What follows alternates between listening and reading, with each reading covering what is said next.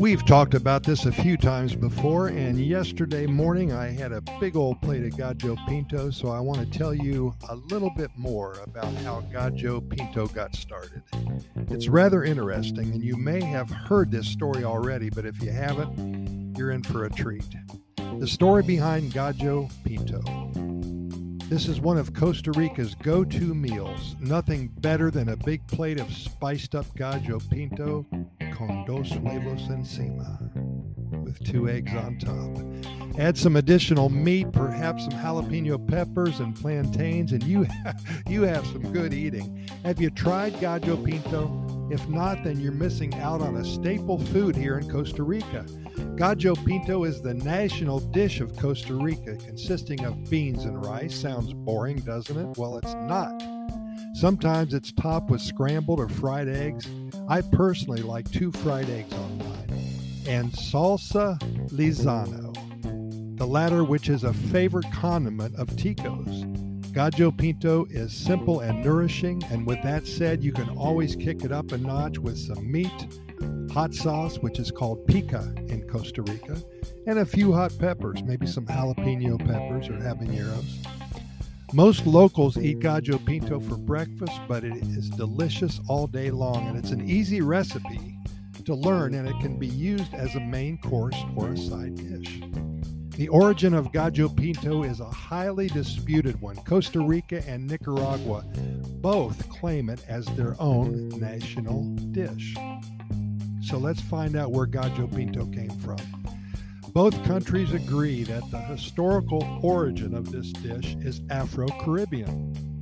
Nicaraguans claim that they were eating it long before Costa Ricans.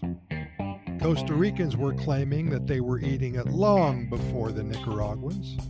However, the first written account of Gallo Pinto showed up in the historical book Mamita Unia, or Yanai, by Carlos Luis Fallas.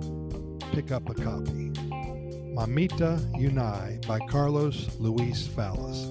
In this book, both Costa Ricans and Nicaraguans were working together on a banana plantation in the Caribbean coast in Costa Rica, where Gallo Pinto was a staple component in their diets. They ate it all the time. The book claims that Nicaraguans took the Afro-Caribbean recipe back to Nicaragua, and the Costa Ricans brought the recipe back to the Central Valley and made it a traditional meal there as well. What's the difference between the 2 recipes? While the battle between the 2 neighbors continues as to who is the originator of this delectable dish, there is a difference between the 2 countries' recipes. Costa Rican Gallo Pinto is made with black beans, while the Nicaraguan version is made with red beans, and that would not matter to me either way. It seems everyone from both countries know how to make Gallo Pinto, but recipes tend to be slightly different depending on the spices used and the many secret family recipes floating around.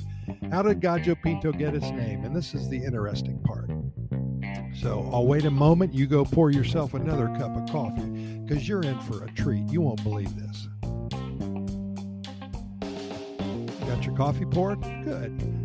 Both Nicaraguans and Costa Ricans have very similar anecdotes about the confluence of this famous rice and beans dish. In short, a farmer with a prized spotted rooster invited the local villagers to a feast where he was planning on serving that particular rooster for dinner. On the day of the feast, so many people showed up that there was not going to be enough rooster to go around. So in a panic, the farmer asked for some help to whip up a huge batch of rice and beans to supplement the meal. And on that day, Gallo Pinto was born. The name Gallo Pinto, or Gallo Pinto, translates to spotted rooster. The fact that both countries share this story makes it even more difficult to determine the true originator. There are multiple stories on both sides as to how this dish came to be and where the name came from, and both countries stand strong behind their own historical version of their national dish. Well, who is the current Guinness Book of World Records holder? Both countries take such strong ownership and pride in their national dish that they have even gone as far as to compete in the Guinness Book of World Records for the largest quantity of Gallo Pinto ever created. Costa Rica was the first to do this in 2003. 965 pounds that's a half a ton of Gallo Pinto was prepared under the watchful eye of official representatives of the Guinness Book of World Records. 2 weeks later, the Faro Casino in Nicaragua announced that they would beat Costa Rica in this challenge because Gallo Pinto is Nicaragua's national dish, not Costa Rica's. So 2 weeks later, 15 chefs created 1,200 pounds of Gallo Pinto, which fed 9,000 people and replaced the record of the Costa Ricans. The battle has continued year after year after year, with the last being in 2009 when Costa Rica made 3,300 pounds of rice and 2,640 pounds of beans and fed over 51,000 people. Whether Nicaragua will step up to the plate again is undetermined at this time. No one goes hungry during these contests, that's for certain. The conclusion is, well, there isn't one. There is no readily available conclusive evidence at this point from either side as to who truly was the first to create Gallo Pinto.